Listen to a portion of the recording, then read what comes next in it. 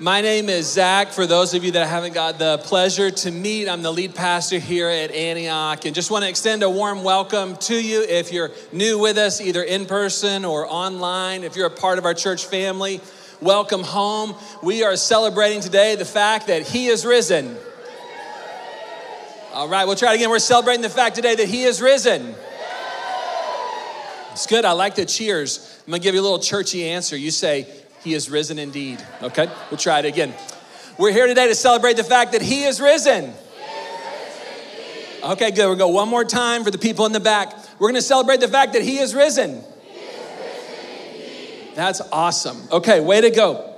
Hey, here's what I'd like for you to do. I'd like for you, if you have a phone or a Bible or some sort of device that you can pull up the Bible, we're going to jump into the Word of God today. We're going to continue in our Ephesians series, and I have a goal for all of us today.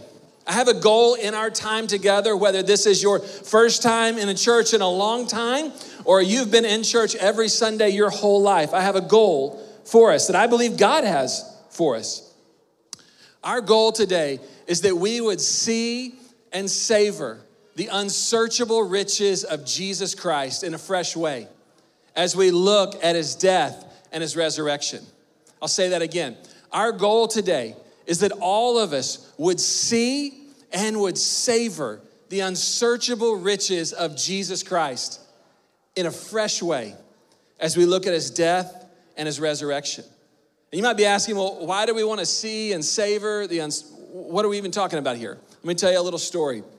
Several years ago, my wife and I, we lived overseas, and we lived in a nation where people did not know Jesus. In fact, 99.9% of people would say they do not know or follow Jesus in the particular country that we were in, many of whom had never had an opportunity to fully understand who Jesus was. And we were living there.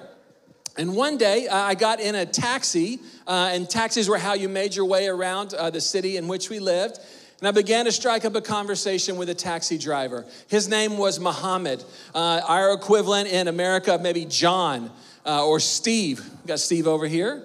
Our equivalent of John or Steve, a common name. And Muhammad and I began to chat about life. He could tell that I was not from there, so he was asking me questions about America. I was asking him questions about his family and his life.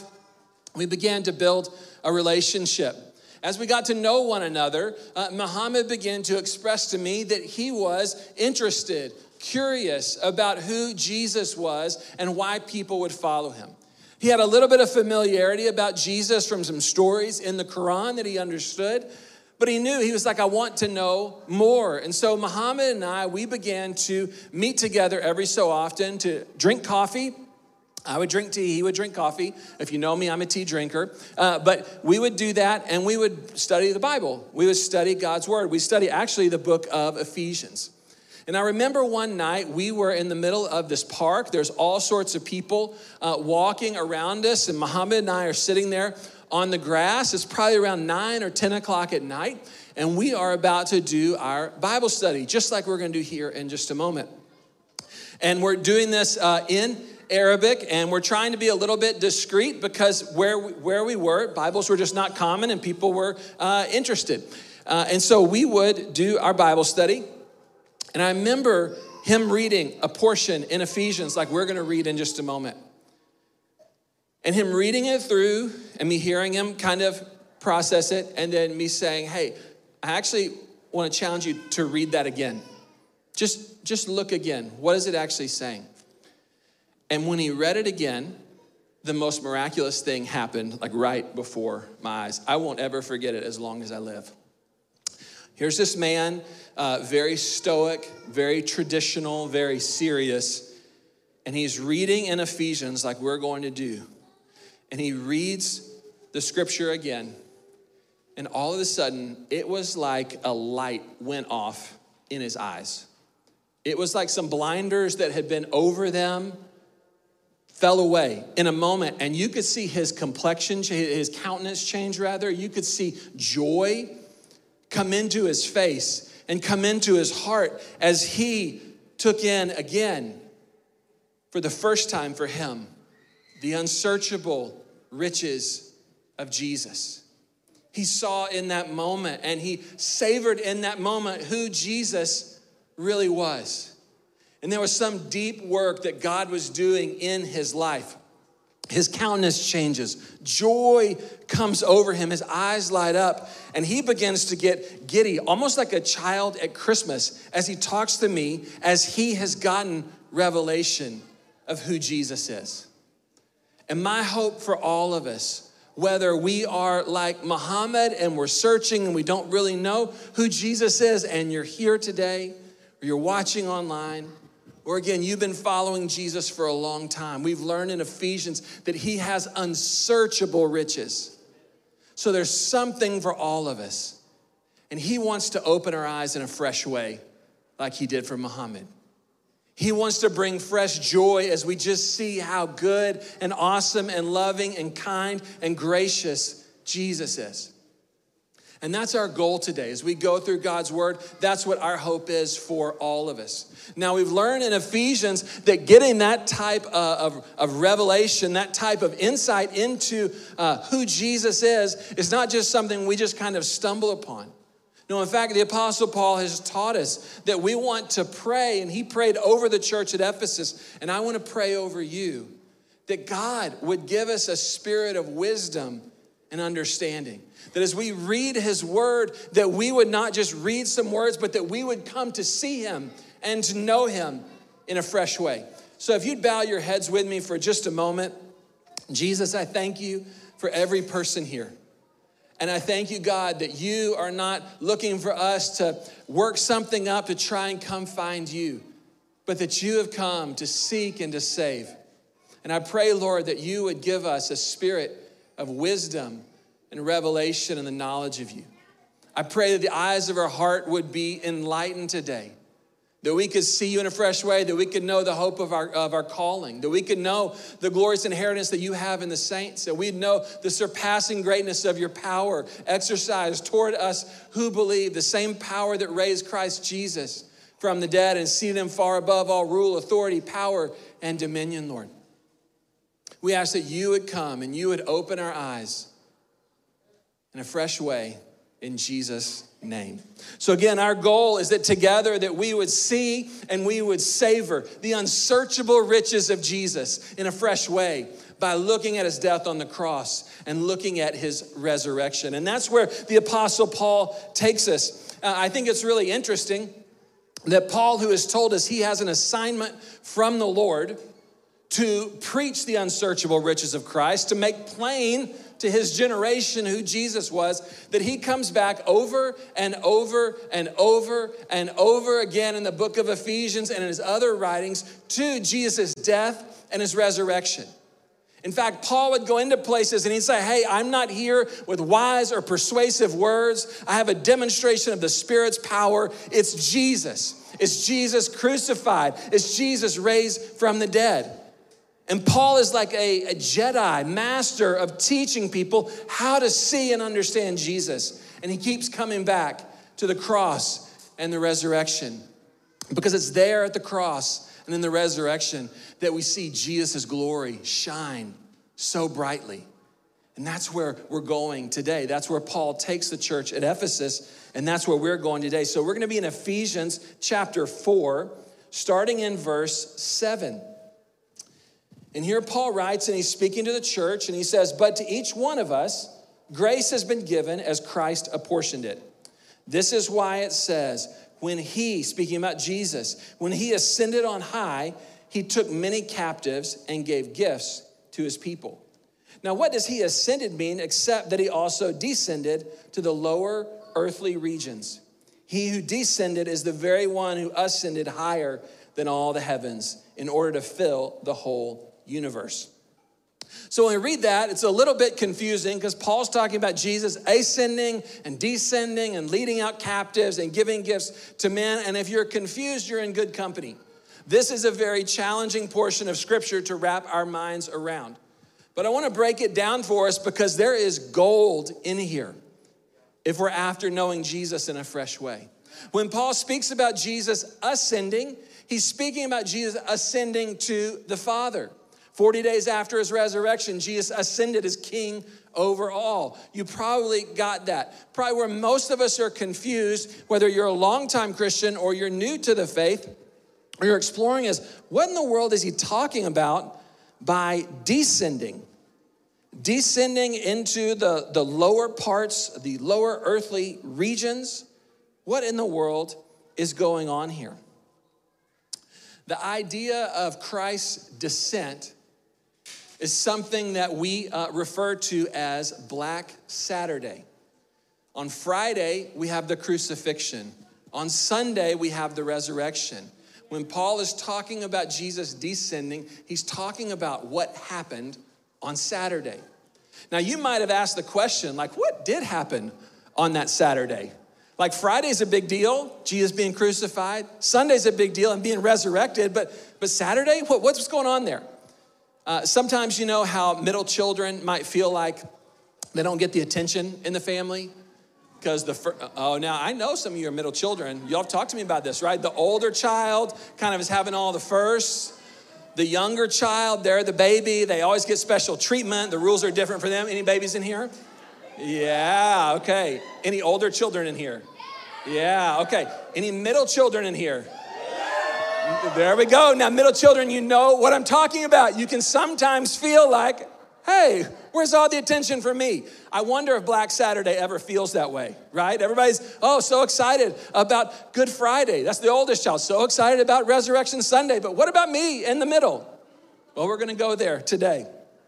It's interesting about this particular day, about what happened when Paul's talking about descending to the lower regions of the church, because we don't often talk about it.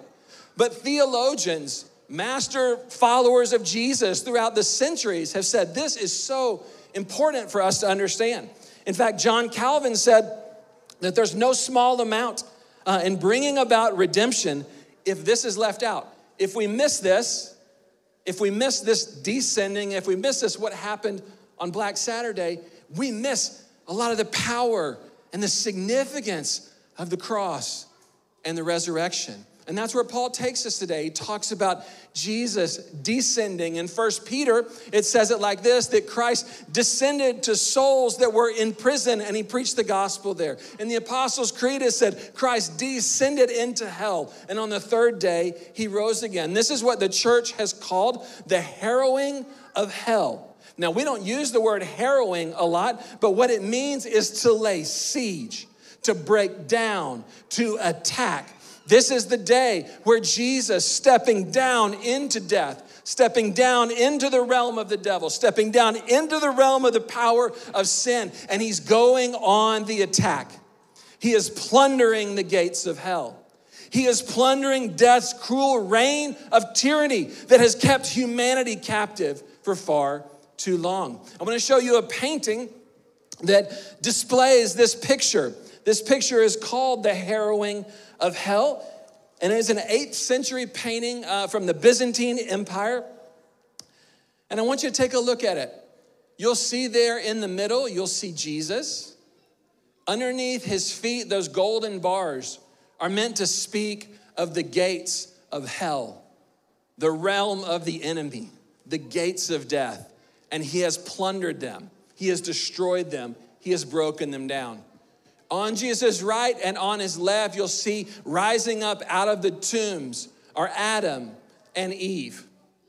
Because what it's trying to capture is that when Christ descended, he took on the power of the devil. In fact, in most of these paintings, you can't see it on this one because of the dimensions, but most of these paintings show the devil tied up and bound in the little black area underneath the gates of heaven. He went down into death's cruel reign of tyranny, and he raised up a dead humanity. He raised up Adam, and he raised up Eve out of their tombs, and he's leading them out of captivity, like the passage says. He's leading them into freedom. Around him, you'll see saints throughout the ages marveling at what Jesus has done. The light that is around them is meant to show that Christ is the light of the world, the light that shines in the darkness, the light that darkness cannot overcome. I want you to take a moment to sit there with it so that you catch the significance of what's being said. For the church at Ephesus, they knew that death was their enemy and that death comes for us all. They knew about the power of the devil to deceive and to lead people astray, to lead people into death. They knew about the power of sin. And my guess is you know about the power of sin, the power of death, the power of the devil that seeks to steal, to kill, and destroy, our great enemy. And here we see Jesus coming on our behalf, stepping into death, taking on the power of the devil to liberate a lost humanity, to liberate our forefathers and foremothers, Adam and Eve, and in them as a picture of what God wants to do with each one of us. That he wants to raise us out of our tombs. That he wants to come on our behalf, break open the things that have bound us, break open the things that have kept us dead, and raise us to life in a fresh way. The harrowing of hell, excuse me. This is why Jesus says in Revelation 1:18, after being raised from the dead, he says, I am the living one. I was dead, and now look, I am alive forever and ever. And I hold the keys of death and Hades. So the picture is Jesus descending into death, descending into hell, descending into the power of sin, defeating the devil on the devil's territory and coming out with the keys. This is mine now. These people are mine now, right? That's what we're talking about here. So it's here, right here, in the descent and the ascent, that Paul is taking his church, and the Holy Spirit wants to take us today that we might see and savor Jesus in a fresh way. It's here that we see Christ's victorious rescue mission in which he descends to battle our greatest enemies of sin, of death, and of Satan.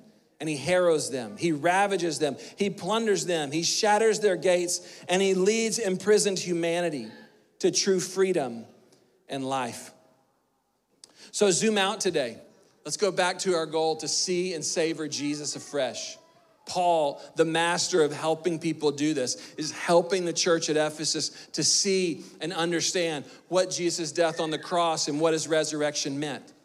And for that to really connect that this is who God is. Lean in with me for just a moment. Just lean forward, I'll wait. I don't want you to miss this. When my family would go on road trips growing up, we'd drive from Texas to North Carolina, we'd cross the Mississippi River. And we're going along, and it's hours and hours and hours, but we get to the Mississippi, my parents would be like, hey, everybody, lean up, put your book down or whatever you're doing, look out, you want to see this.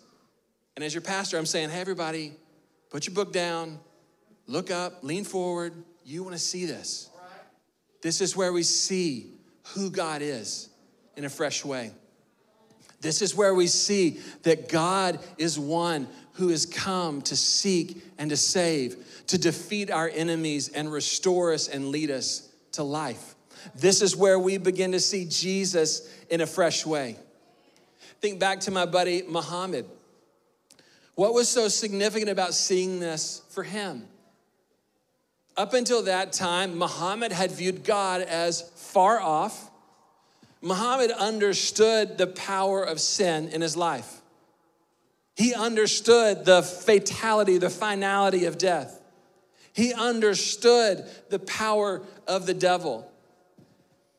And he was doing everything he knew how to come up out of his own tomb, to come up out of his own grave. You see, Muhammad had realized, as Paul taught the church of Ephesians, that we're all spiritually dead, that we're all under the power of sin, that we're all dead on the inside. He knew that. And my guess is you know that as well. He was trying as best he could to do all the right things that he had been taught through religious teaching that would help him escape the death that he was in, the emptiness that he was in, the slavery that he was in, that would help him rise up out. As we saw Adam and Eve, that would help him come up out of his tomb. And he thought, man, if I just do enough that maybe at the end of my life, God would say, good job, and I'd be given eternal life. That was his understanding. That's what he was living his life. That's how he was trying to deal with his tomb. There are many of us in here, in the Bible Belt of the South, that have grown up thinking, yes, I realize the power of sin, but I think if I can just do enough, that maybe I would get God's attention and he would bless me and he would give me eternal life. We can relate to that. But as Muhammad read that it wasn't about humanity ascending to God, but that it was about God descending to humanity. That it wasn't about us doing enough good works to come up out of our own grave, but that it was our liberator, our God and Father come looking for us, extending his hand, fighting our enemies on our behalf and doing what we could never do, that he raised us up. Muhammad saw the grace of God in the person of Jesus. And he saw that the way he'd been thinking about life, the way he thought about God, the way he tried to manage the power of sin in his own life had been so futile. But here was reality. Here was the truth. And this was better than he could ever imagine. That God loved him so much that God had come for him. That God had come by his grace to raise Muhammad to fresh life. As I talk about this, I know there are many in here who can relate to that. Maybe your tomb wasn't trying to do the way you were getting out of your tomb wasn't trying to do all the religious things. But there are many of us in this room that know our tomb, that know the power of sin and death and the enemy in our own lives. Maybe it's a tomb of loneliness. That's how you experience it. Just this pervasive sense of being alone that weighs you down and burdens you. And you try, no matter what relationships you pursue, no matter how you put yourself out there, no matter what you go on, it just sticks with you. It's your tomb. Some of us know the tomb of putting all of our hopes and all of our eggs into one basket of a certain girl or a certain guy giving us the attention that we would hope for, and that would heal the tomb in our hearts. The tomb in which we live. Some of us, it's a job. It's a financial status. It's how much is in your bank account or how well you do on your next performance review. That's what you hang your hat on, that if you could just do a good job or just make enough, that you'll come up out of the pain and the lostness and the brokenness that you're in. Some of you, the tomb is apathy. You've just given up. You just kind of said, I'm just going to check out and watch YouTube and Netflix or whatever it is for you and just be numb. Whatever it is for you today, if you're a follower of Jesus, when I start talking about this, you can start thinking about your own tomb. You can think back to where you were when Jesus came for you. I can think back to how life was before I realized that Jesus had descended on my behalf for me. And if you're a believer today, I want to encourage you to draw that to mind. I want to give you just a moment. This is going to be a participation part of the message. Because some of you, as I'm telling this story, you're like, I don't need a painting to show me this. This is my own story. I know that Jesus has come for me. I know that Jesus has raised me. I remember what things are like. I want you to go there in your mind. And as you go there, I want you to let the freshness of that help you to appreciate God in a new way, to help gratitude and celebration and thanksgiving rise up in your hearts as you remember God's grace for you, as you remember Jesus descending for you and leading you out. And for those of you that you have not made a decision to follow Jesus, that you would be more like my buddy Muhammad, who is trying to figure things out, what I want you to know is whatever name you would give to your tomb, Jesus wants to come and he wants to liberate you from that. And he wants to lead you out of captivity to sin, out of captivity to the power of the enemy, out of death, and lead you to life.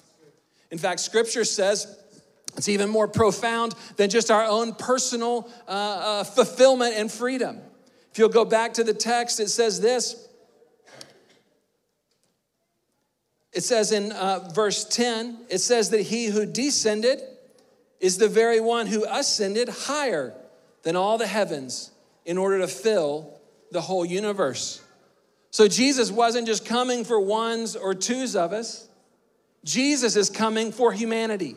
Jesus is coming, as Paul has said, to fill all things and bring all things in heaven and on earth and under the earth under submission to his lordship and leadership. That Jesus is taking the death and the sin and the power of the enemy that we see in the headlines every day and that we see in our own hearts over all of humanity. And he's coming to redeem and to restore and to make all things new. This is about your redemption and mine, but it's also about our redemption, the redemption of us all. That Jesus is coming for all who would take hold of his hand. All who would let him lead them out of captivity. My buddy Muhammad, he had to make the choice as he saw Jesus was extending his hand to say, Jesus, I want to take your hand and I want to follow you. And if you're here today and you've never made that decision, I want you to know that Jesus is extending his hand to you in your tomb today. But you have to take hold of it and say, I'm going to let you lead me out of here. And he wants that for you today. Jesus is filling all in all, and he's going to fill, as this says, the whole universe.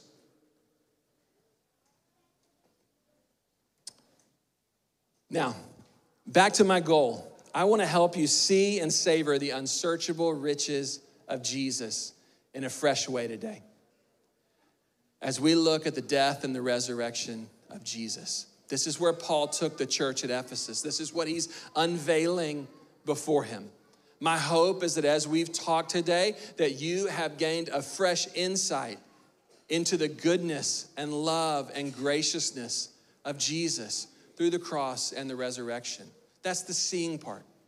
We're gonna go into a time of worship as we close. That's the savoring part. What does it mean to savor? Think about the best barbecue aroma coming up out of the grill as you go to Easter lunch. And you just take it in, right? We've seen, right? You're seeing the meat on the grill, but now it's time just to breathe deep. And I want you to remember the goodness of God who came for you. And I want you to remember the goodness of God who is coming for you today. And I want you to remember the goodness of God that Jesus descended into death so that when you and I die, guess what? Christ is there. Christ is there. Before us and behind us, he's there. And I want to lead us in worship, if the worship team can come forward, to savoring that. The way that you savor these truths that we're learning is that we turn it into worship. We sing and we go over these things. And as we sing, the Holy Spirit helps it connect in our hearts in a fresh and deep way. I want to invite you to stand. If you've never made a decision to follow Jesus, you've never taken his hand like my friend Muhammad did. As we worship, the words of the prayer are not what's important. God sees your heart. And if you're here today and you're wanting to make a decision for Jesus to save you, all you need to do is say, Jesus, I take your hand. Please lead me out of this death that I'm in. I turn from my sin. I want to follow you. And you can do that as we worship. But church, now is the time to celebrate. So I'm going to start again. You know the line. We're here today to celebrate that he is risen. We're here today to celebrate that he is risen. We're here to celebrate today that he is risen. As the worship team leads us, let's rejoice in song about the goodness and the majesty of Jesus as we have seen and savored who he is, his unsearchable riches in a fresh way today.